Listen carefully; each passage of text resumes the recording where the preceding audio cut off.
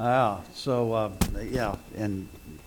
but Christmas is come and gone, and we look ahead to the new year. And I want to talk to you this morning to start thinking about the new year, and the subject is spiritual appetite. If you've got the little sermon notes there in your bulletin, you probably want to use those and kind of follow along.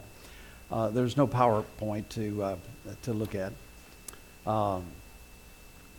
But I want to kind of walk through this. Now, Christmas time is a wonderful time of smells and meals and bounty and friends and now tight waistbands. I can remember my dad talking about Christmas in about the 1930s when he was a kid. And what he got for Christmas was an orange. And told me he would carefully peel that orange, as a child, and this was the gift at Christmas time. And you can imagine this is up in Missouri, a long way from where oranges come from, and so this was a real delicacy. Carefully peel it, taking each section apart, looking at how it was made, and tasting it and eating it, and just enjoying the taste of an orange. Now, many of you have orange trees in your yards, and you give them away. You try to find ways to get rid of them.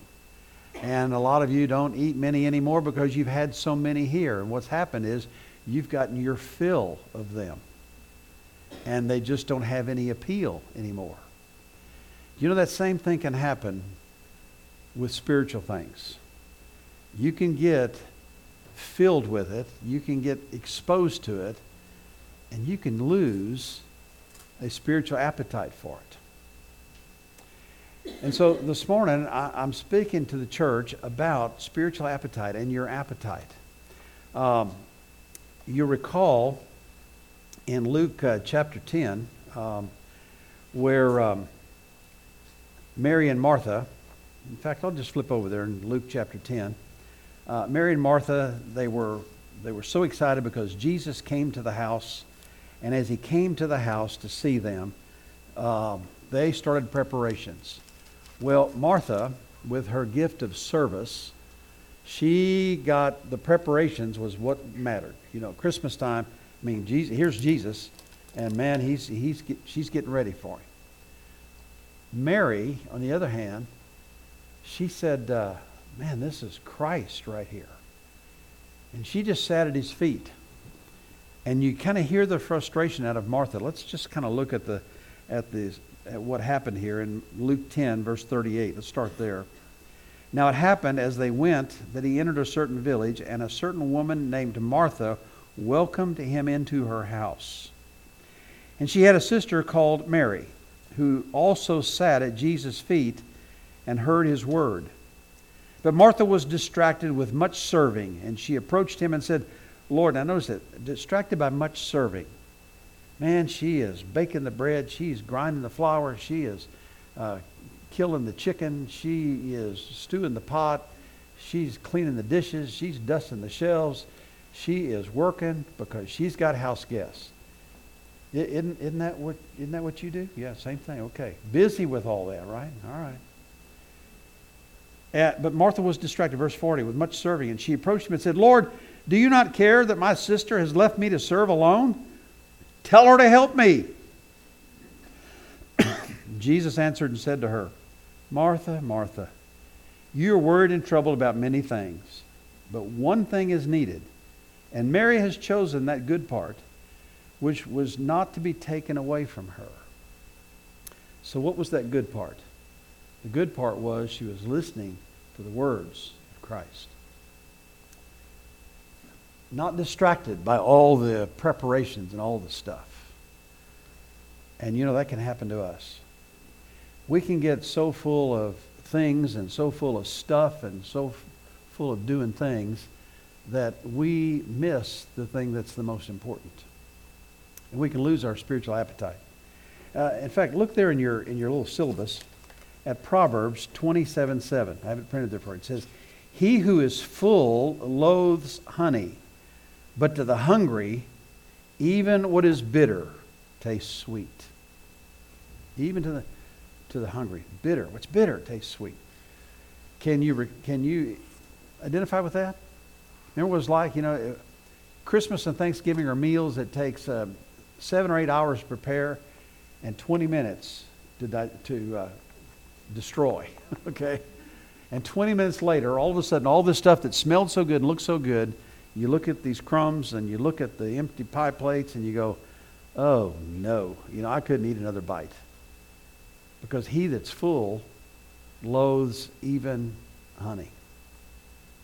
Let's pause and pray. Father, help us now, Father, to see how we can get distracted. How easy it is to lose spiritual appetite. But Father, I pray, more importantly, that you'll help us to see how we can regain it, maintain it, and live it. That's my prayer this morning for us. And Father, draw those who need to be part of this fellowship to yourself as we extend an invitation to do so at this service. In Christ's name, amen. When someone is full of spiritual things and appetite, then what's it like? And well, I've got 8 things here for you that I just want to walk through with you real quick. The first one is murmuring. Murmuring about the church. Murmuring about its ministry and its program. Someone who is full of, spiritually full, and don't have any appetite for that, then all of a sudden then they start turning and looking at other things, and they start murmuring and fussing and complaining about the ministry, its program, and other things. And so murmuring about the church, that's one of the characteristics of somebody who has lost their spiritual appetite.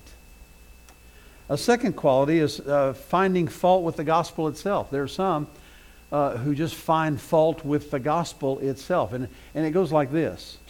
Oh, man, this Christianity, it just seems so narrow. You get around other folks who have no appetite for the things of God. And so what happens is you start thinking like that, and you say, well, the gospel itself is kind of narrow. You mean to tell me there's only one way to get to heaven? I mean, heaven is this mountain, and they got all these people from different angles trying to crawl this mountain and get to the top. It doesn't matter what path we use, we're all going to get to the top, right? Wrong. I mean, that's a crazy, silly illustration. Particularly when Jesus said, I am the way, the truth, and life, and that no man, emphasize, no man comes to the Father except through me. And some folks will find fault with Christianity or find even being around the church because they say it's too narrow. Well, I'm just as narrow as the Scripture. And Jesus himself said, broad is the way that leads to destruction, and narrow is the door to eternal life. Narrow, very small, and few there be that find it. Few.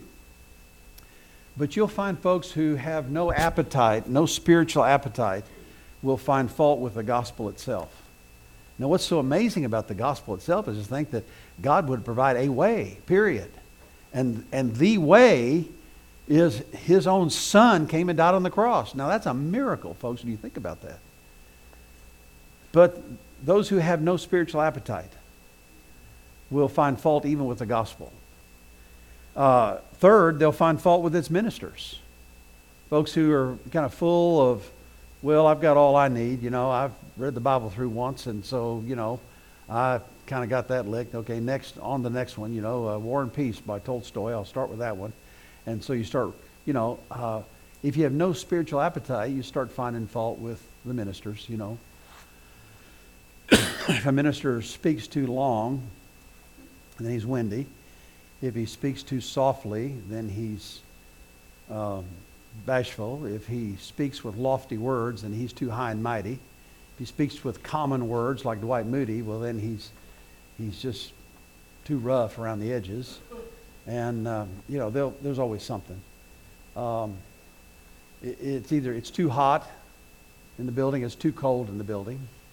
You ought to come to a church and bring a sweater with you. Those of you get kind of cold because it might be cold when you first get in here.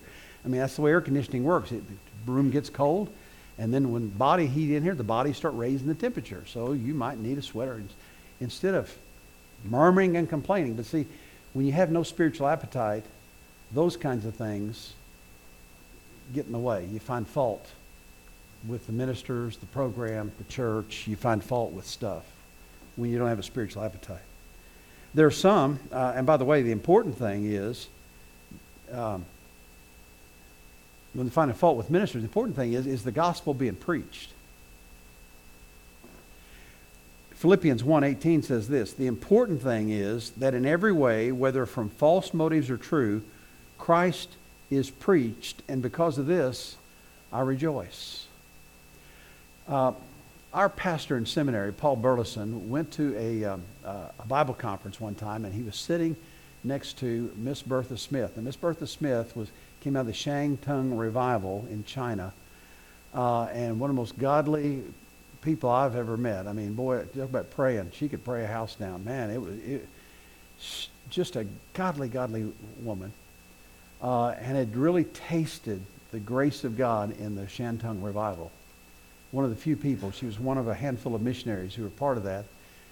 And Paul says, and he told me the story, he says, I'm sitting at this Bible conference, and we'd heard some great preachers. I mean, we heard some great preachers get up and give eloquent messages. And then he says there was one young up-and-comer, okay? And Paul's sitting there going, oh, how did he get on the dais? I mean, compared to, all these others, this guy, he just kind of, he just didn't quite, Paul was going, it just didn't quite hit the mark. And he looked over Miss Bertha, and she's just enraptured. She's sitting there looking. This is a lady who has just lived and walks with the Lord. And she looked at him and she says, Paul, I believe that's the best message I think I've ever heard in my life. And he goes, really? And then he realized, he says, I'm spiritually full. I didn't have hungry. She's still hungry for the things of God. It didn't matter how it was being preached or who did it. The fact is, the word was being taught, and she just relished it. Okay? So some, number 4, some have utter indifference to the gospel. There are some that have no spiritual appetite, and they're just totally indifferent. What difference does it make? What difference does church make? What difference does fellowship make? What difference does it make to come and sit in Darlene's class? It's all crowded. You got all them ladies stuffed in there. No place to go. You got to stand up and teach, and well, I don't need to go. Some people are just indifferent. So I don't want to go to that. And somebody who's spiritually full or just has no spiritual appetite, they are indifferent to the things of God. Then number 5, some are good people. Now when I say good people, they're, you look at their life and they're model neighbors. They don't throw eggs in your car or anything like that. They're just good folks. You like to be around them. They don't smoke or cuss or chew or run around with all the girls who do, just kind of good people, okay? Some are good people who see no real need for them. They don't see any real need for the gospel in their life. And so there's no spiritual appetite because they don't perceive any real need. Then you've got number 6, some are so full of the world they have no hunger. I mean, they're so filled with an appetite for the things of the world and for recreation and for leisure and for things and for accomplishments and for, they're so full of how do I get the most out of this world that they have no spiritual appetite at all. The only thing that's really of interest to them is, what's the next place I'm going to? What's the next party I'm going to? What's the next event? What's the next thing I need to enjoy? And so they have no spiritual appetite. So they have no hunger at all. They're just so full of the world. Number 7, there are some that are full of the practice of religion. The practice of religion. Well, I come to church and I'm here for Sunday morning. I'm here for Sunday night. I'm here and I do everything around the church, and they're so full of religion and religious activities, there's really no spiritual hunger for Christ. And above all, knowing Him. Do you know you can be real religious and have no appetite? And what happens is people substitute church activity for a relationship with Christ. I've known some guys who substitute like a lodge. I've known some who are in the Masonic Lodge, and that's their church. You know, forgetting the fact that it's got all kinds of theological heresies about it. And by the way, folks, when I say that, some of you might be lodge members. You're looking at a past master counselor, DMLA, which is as high up in the teen organization of it you can get. And my grandfather was not only Lodge and Blue Lodge, he was Shriner and Yorkright.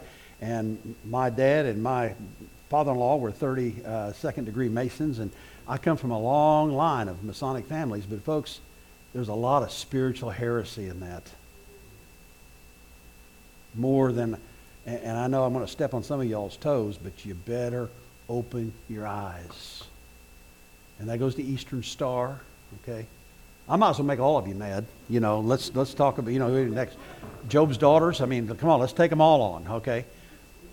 But folks, what happens is we have the practice of religious activities, and some people even substitute lodges because there's a Bible on an altar, and they say, well, look, it's Christian. Well, in a lodge, they can also have the Koran on that altar too. It doesn't matter which God, you know. But we can get so full of the practice of religion, that we forget we don't have any appetite, no spiritual appetite for really, and hunger for knowing the Lord. I'll tell you what, I'm going to have to get a different mic. This thing it just doesn't fit my ear. I'm going to get one and put it right down here, all right? Anyway, I'll correct that, all right? I'll correct that. Piece of tape. A staple, and maybe that'll help. All right? But I know it's distracting, so I might as well just say it, and let's get it over with, and let's go on, all right?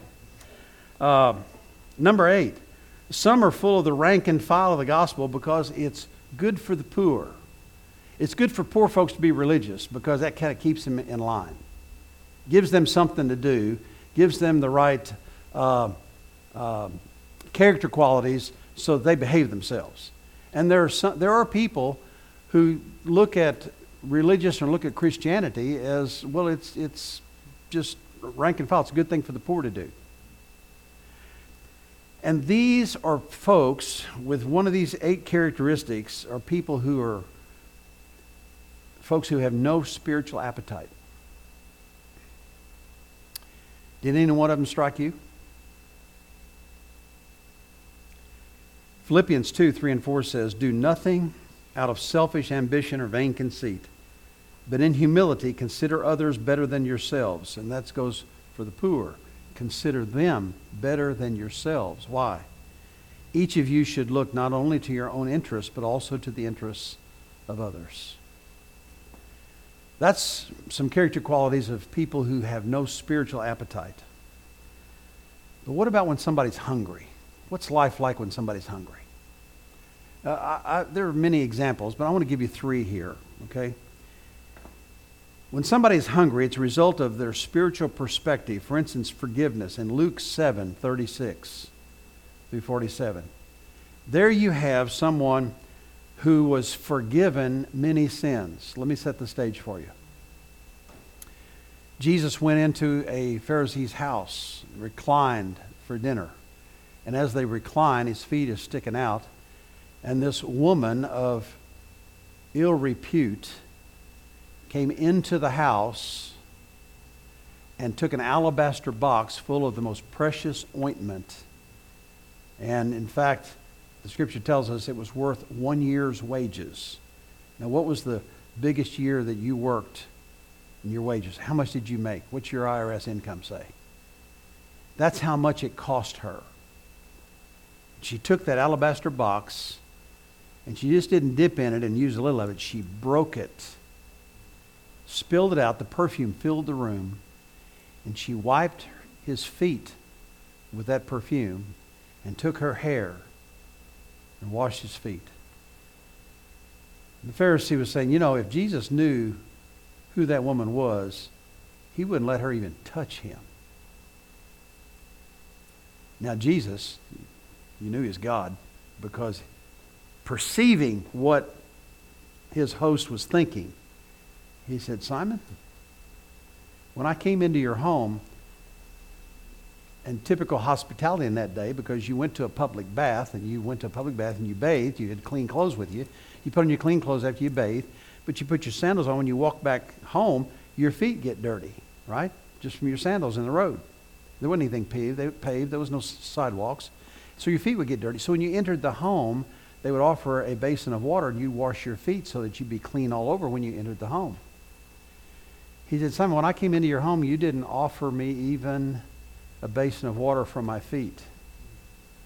And yet she is washing my feet with a fragrant perfume. And the fragrance of it filled the room, it said.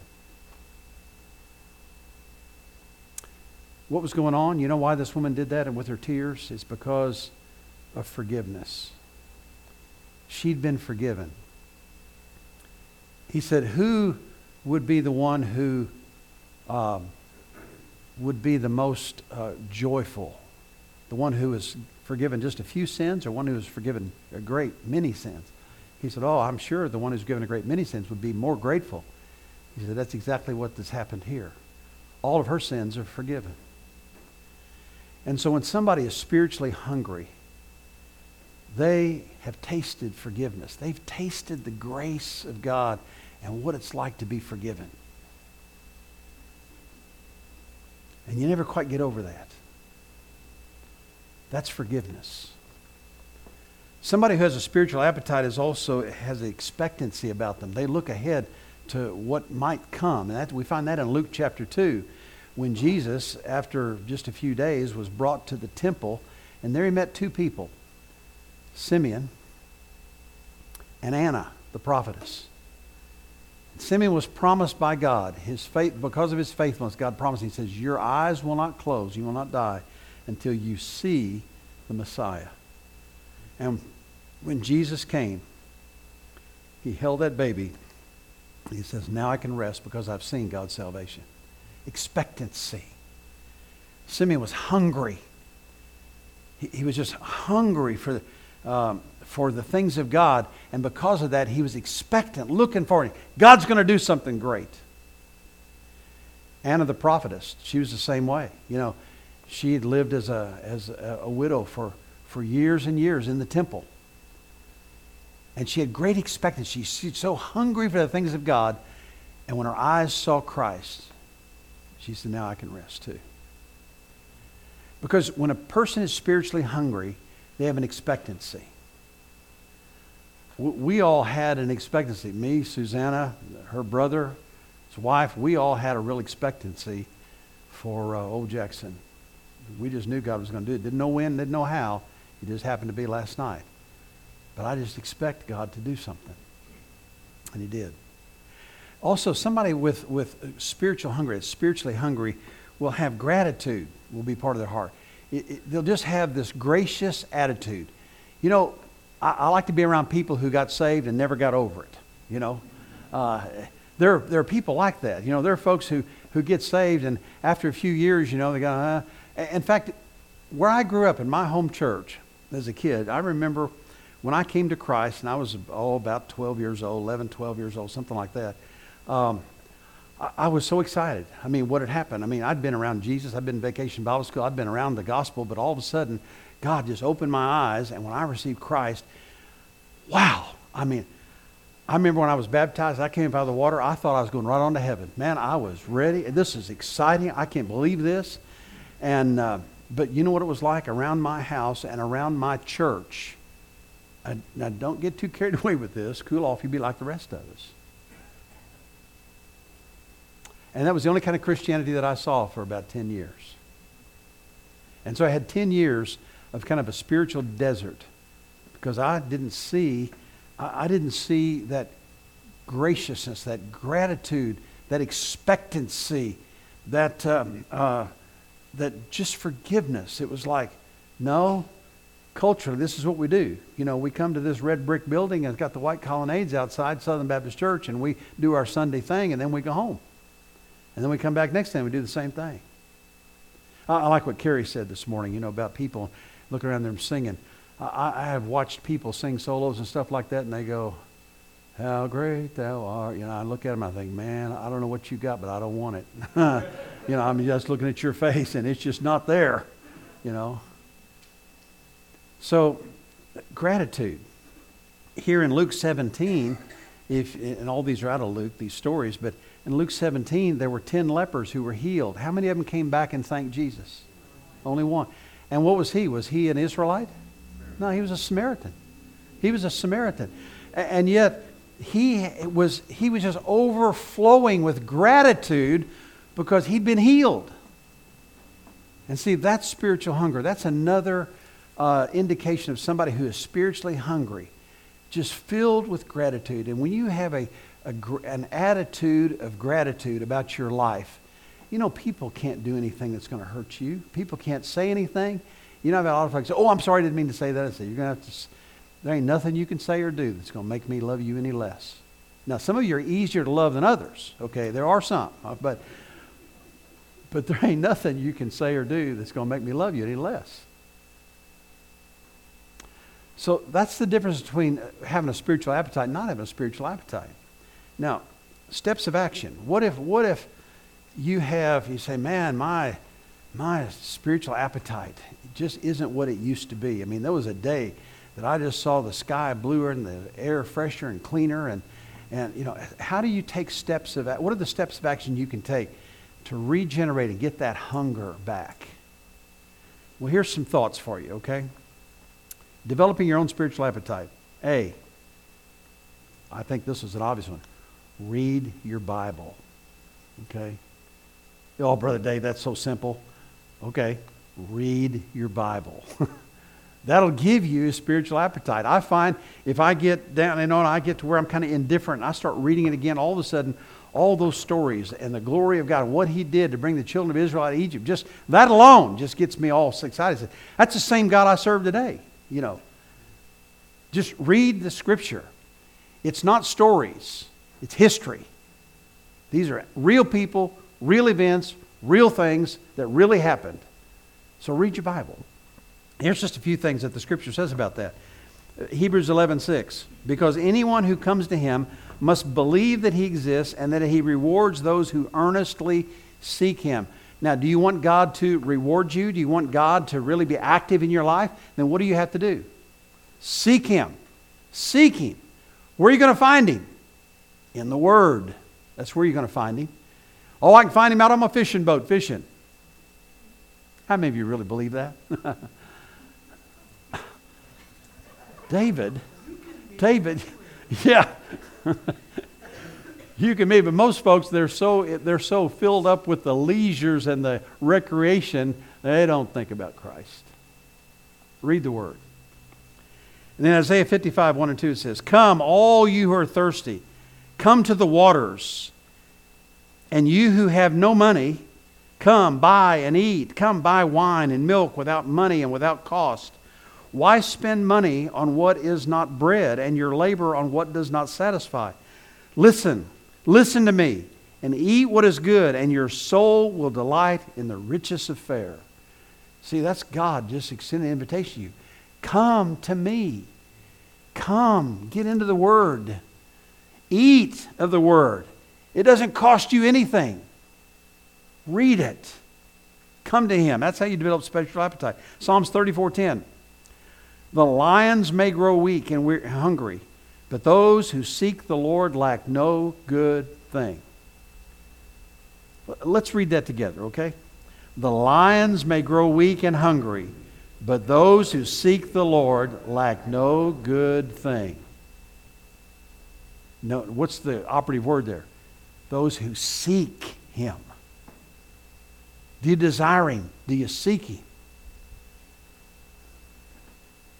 Dave, when you first saw Marcia, did you try to get her attention? Did you pursue her? Oh, golly. All right. All right, well, you sought Him out, right? Now look what you got. Oh, man, sorry. Same way with the Lord. You know, if you really want to fall in love with Him, if you really want that appetite back, that hunger for Him, you got to seek Him. And that takes time. Another verse down here, Psalms 37:34. Wait for the Lord and keep his way. He will exalt you to inherit the land. When the wicked are cut off, you will see it.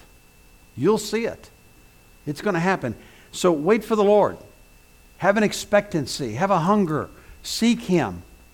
And you'll see his power. You'll see his glory, okay? Now, that's the first way. Read the book. Read the Bible. Read the Bible. B, how do you develop your own appetite? B, read biographies of great Christians. What are you reading? If you're all just reading only magazines and only catalogs and only the internet, read biographies of great Christians. See what they experienced. Read what they went through. Read the trials they went through, the struggles, the conflict that they had. You'll find a lot of, in their biographies, you'll find a lot of the same hunger and the same struggles of life that you have. You know, those missionaries that went through the great Shantung revival, like Bertha Smith, you know that just a few months before, they got into a big, knockdown, drag-out fight with each other. Just ugly. Ugly. You know, see, missionaries don't walk, well, it's not that way in our house. Our house, we walk around, God bless you, my sister, you know. Wrong. You know, we got struggles like everybody else. And so read biographies of great Christians and you'll see the struggles. You'll identify them and you'll see how they overcame those. And the hunger that God, because when God saw those hungry hearts, man, all of a sudden, he blessed them. Seek it, you'll see it. You'll see it. C, this is another one. This is a good one. Hang out with other Christians. Just hang out with other Christians, okay? In other words, in a word, fellowship. Find opportunities to get with other believers. You say, well, I don't know. I'm a little bashful.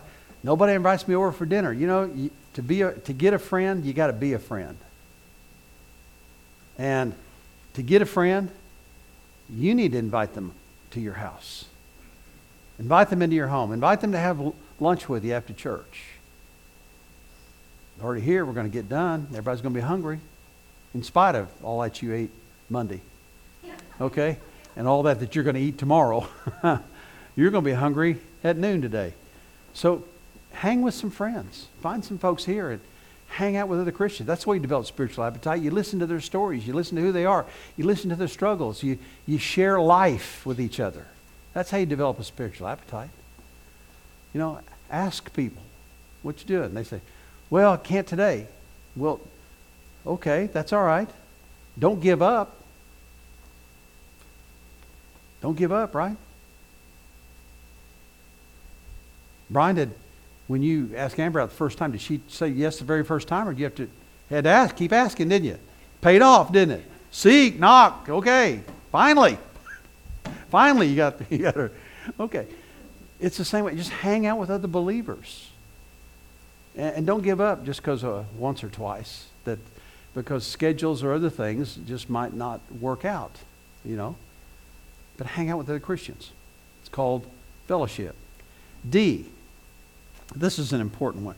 To develop your own spiritual appetite, monitor your media intake. Monitor your media intake. Music. What kind of music do you listen to? If you're listening to rap and you got the bass turned up, you're real high, and you got ear damage from that. Does that bring praise? Does that speak to your soul? Fill your life and surround yourself with praise music. Praise. It's amazing what music does. In fact, that's why do you think they have all this background music in department stores and stuff? Because if it's comfortable, it's a neat setting, and you want to spend time, you want to hang around. And so they have music that lifts your spirit. Now, if they've learned that, how to get more money out of your pocketbook, what about, silence can sometimes be threatening. So fill your life with praise music. And if you don't know about praise music, I can suggest some groups to you that have great praise music, like Selah is one. some missionary kids that started singing, and man, the Gettys is another, just people who praise the Lord. So monitor your media intake. Watch what you're listening to. You know, if you listen just to country western music, then, you know, all you're going to be thinking about is, Grandma got run over by a train after she, you know, shot my dog with her. You know, some of the crazy lyrics, and people live off that stuff. So monitor your media with music. Monitor your media intake in television. What are you watching?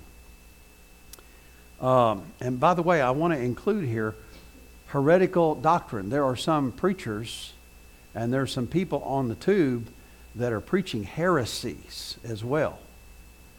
So monitor your media intake. And if you're not sure, then listen to him. I've got one fellow, I took issue with him because of something he said about that the Jews are going to make it to heaven without Christ. I'm sorry. I don't care how big a church you got, how big your media is, and how big your television audience is. That's not what the Word says. And when I mentioned that in a message one time, boy, I had a lady just like take my head off. I listen to him all the time. I got all blah, blah, blah, blah, Bible studies. And I go, darling, there's a lot of good things he teaches, but that's one of them that doesn't fit. And all I was trying to bring about was just watch your media intake. Be sure you're... Now, how do you know what's counterfeit and what's real? You know how you know it? You read the Bible. And if you know the Scripture, you'll recognize counterfeit doctrine when it comes to you. Okay? Reading. Just monitor your media intake.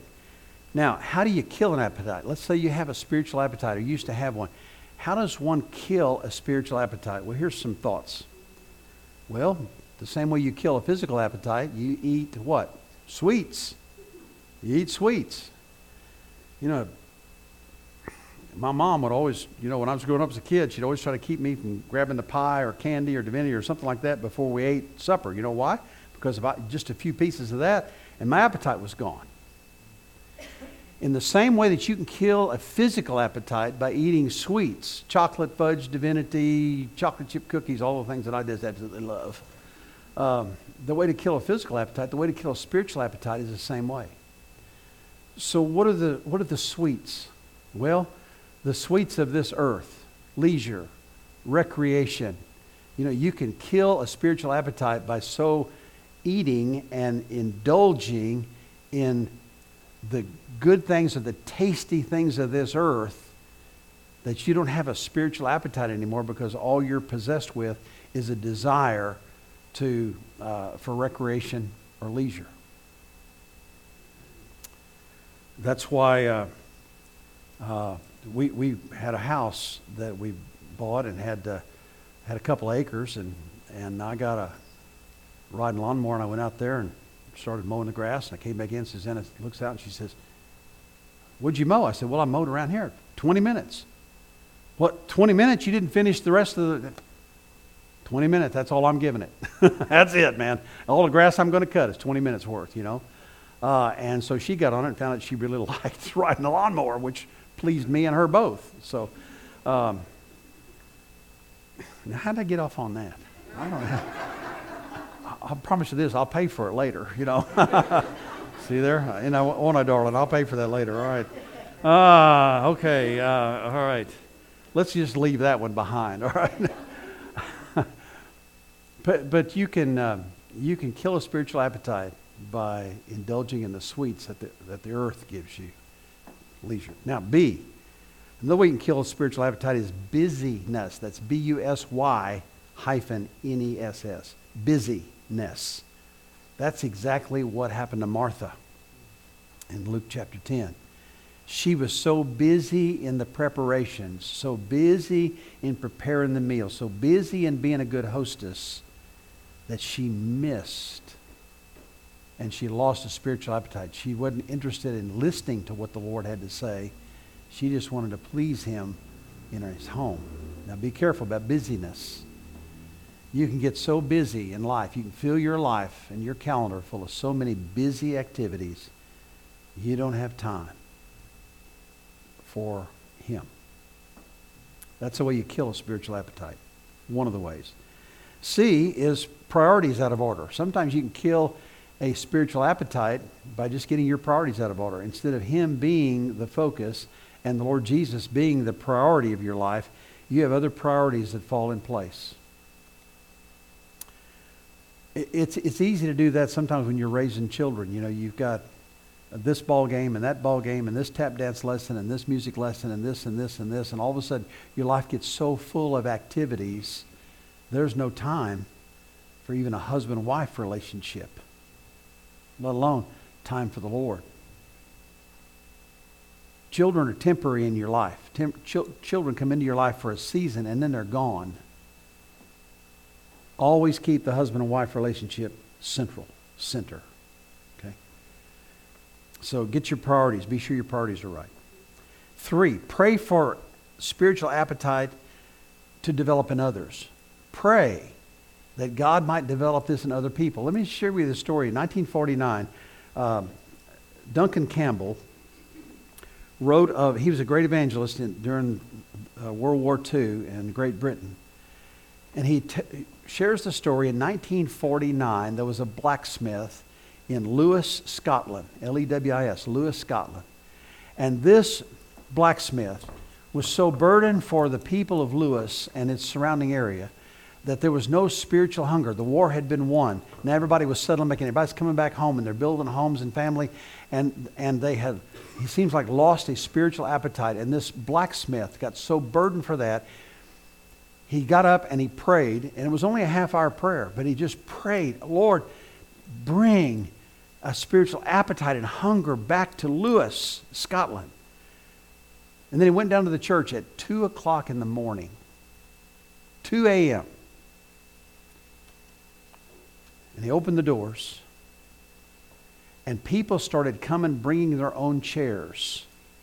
And the place absolutely filled to capacity, spilled out. They opened the windows of the little church for folks to hear the message of the gospel being preached. He prayed for spiritual appetite to be birthed in others. And now, folks, that's a miracle. If we all of a sudden just prayed and say, Lord, create a spiritual appetite in Osprey, Florida, and people brought their folding chairs to be sure they had a place to sit. We serve the same God. He hadn't changed. So it can happen. That's what you get from reading biographies of great Christians. You find out things that God has done just even in recent days. Finally, let me close with these last 4 here. 4, create an appetite in others. How do you create an appetite in others? Well, here's just some suggestions for you. Tell the lost what Christ has done for you. Tell people what Jesus has done in your life.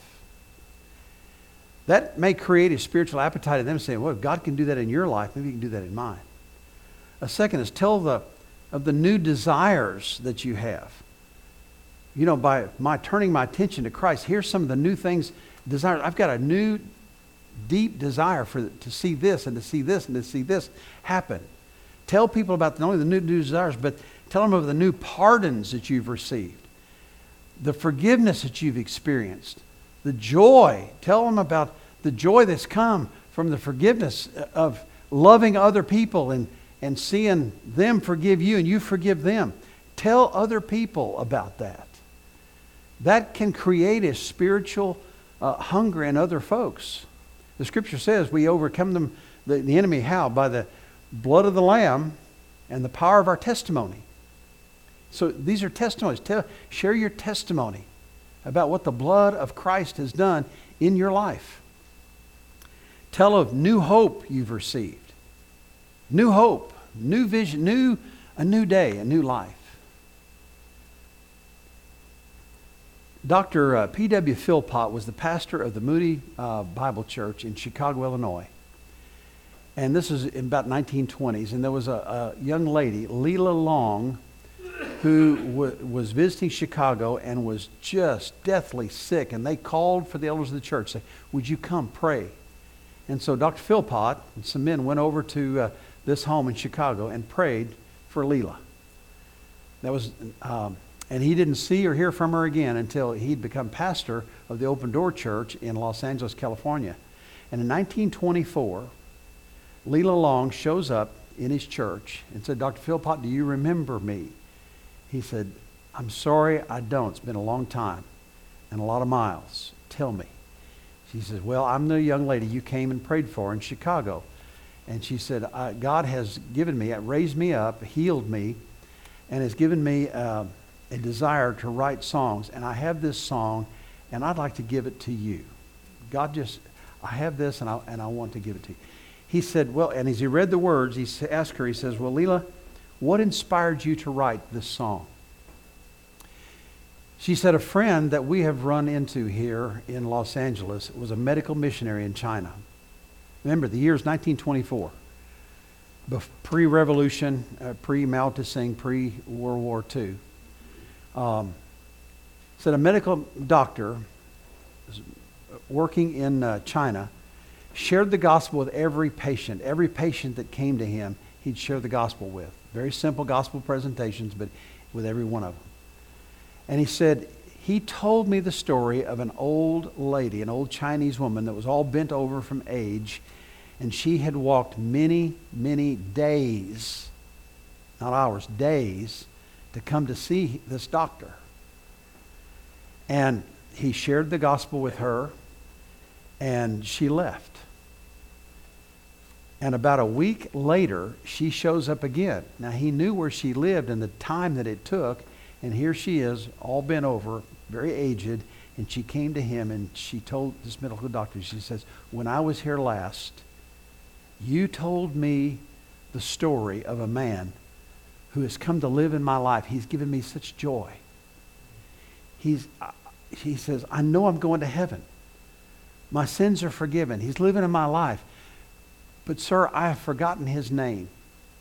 Can you tell me his name again? And so the doctor shared with her, Jesus, Jesus, Jesus. And she repeated the name over and over and over again. And finally she walked out, and that's all she could say as she walked back home.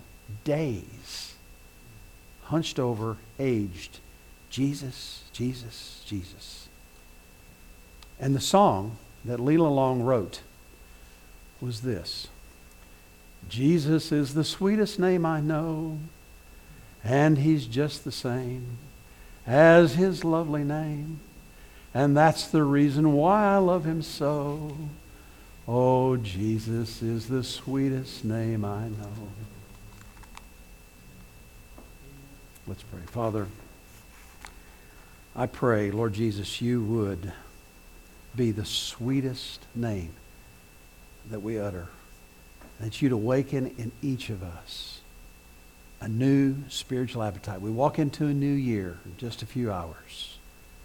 And it's nothing. It's just a day on a calendar. But it represents a new year and a time where we start thinking about new life, new things, redirections. And I pray, Father, that among all the things that we resolve to do, that we think about, that we contemplate, that, Father, we would focus our attention on developing our spiritual appetite. That, Father, we might have on our lips that song. Jesus is the sweetest name I know.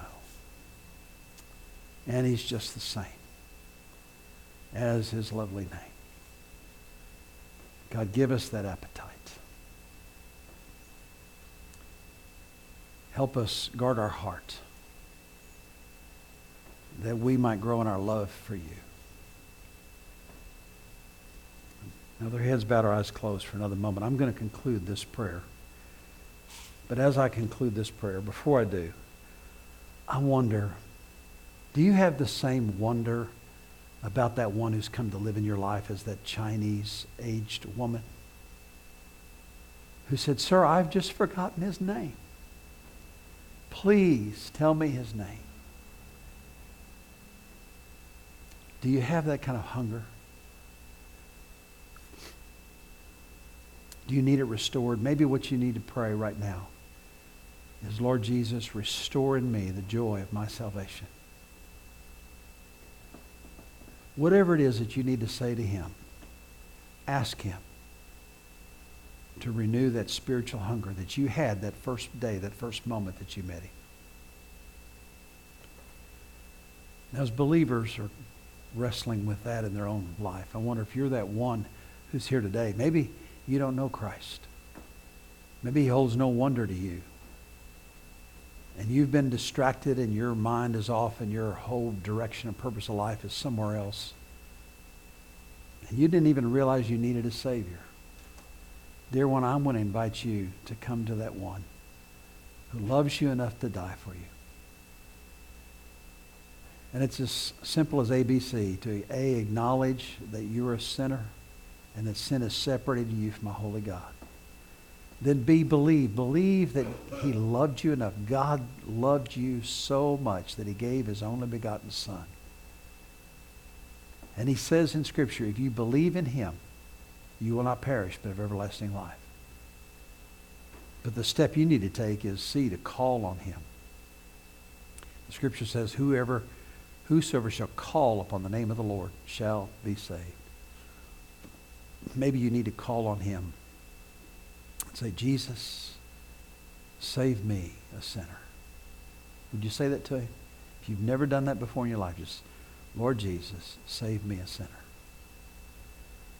Father, whatever it is you're doing in each person's life, and I know there's many different needs in this room as there are people, and you meet them. I don't know how you do it, but it's an amazing thing to me how you meet every person right at the point of their need. So God, You've heard our prayers.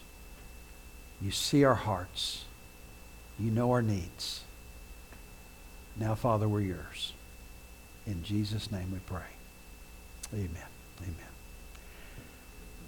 I want to close with an invitation. The invitation is just that. I want to invite you to respond to whatever it is that God's calling you to do. Now, there may be some that need to, you might need to just come and kneel here at the front. And you might need to stay 3 minutes, 5 minutes. You might need to spend the rest of the day. I don't know. But if you need to come and just kneel and pray and do business with God, we would invite you to do that. There may be someone here today and you're a believer or just given your life to Christ, or maybe have given your life to Christ but never come out of the shadows and put on the full uniform of church membership, taking your rightful place in the household of faith. Then I want to invite you to do that. And here's how we do that. We're going to stand together and sing just a simple song. In fact, as Carrie plays, I want to invite you, as soon as we stand, to come and join me here. And I'm not going to embarrass you. I'm not going to turn you around if you say anything or do anything. Your presence here says it all. Your presence says, today, I'm going God's way. And I'm not ashamed of Christ. I want the world to know He's mine. That's the invitation. One of our people will get with you, spend just a moment in prayer with you. And then you can leave. It could be that maybe you don't have, say, I don't know what I need. I need something. That something is someone, His name is Jesus.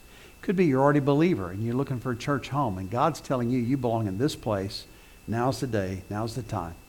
So I want you to be the very first one down the aisle, and we'll start the process of folding into the life of our church, okay? So whatever it is that you need to do it now. As we stand together, Carrie, would you play for us? Is there one who would join me right here?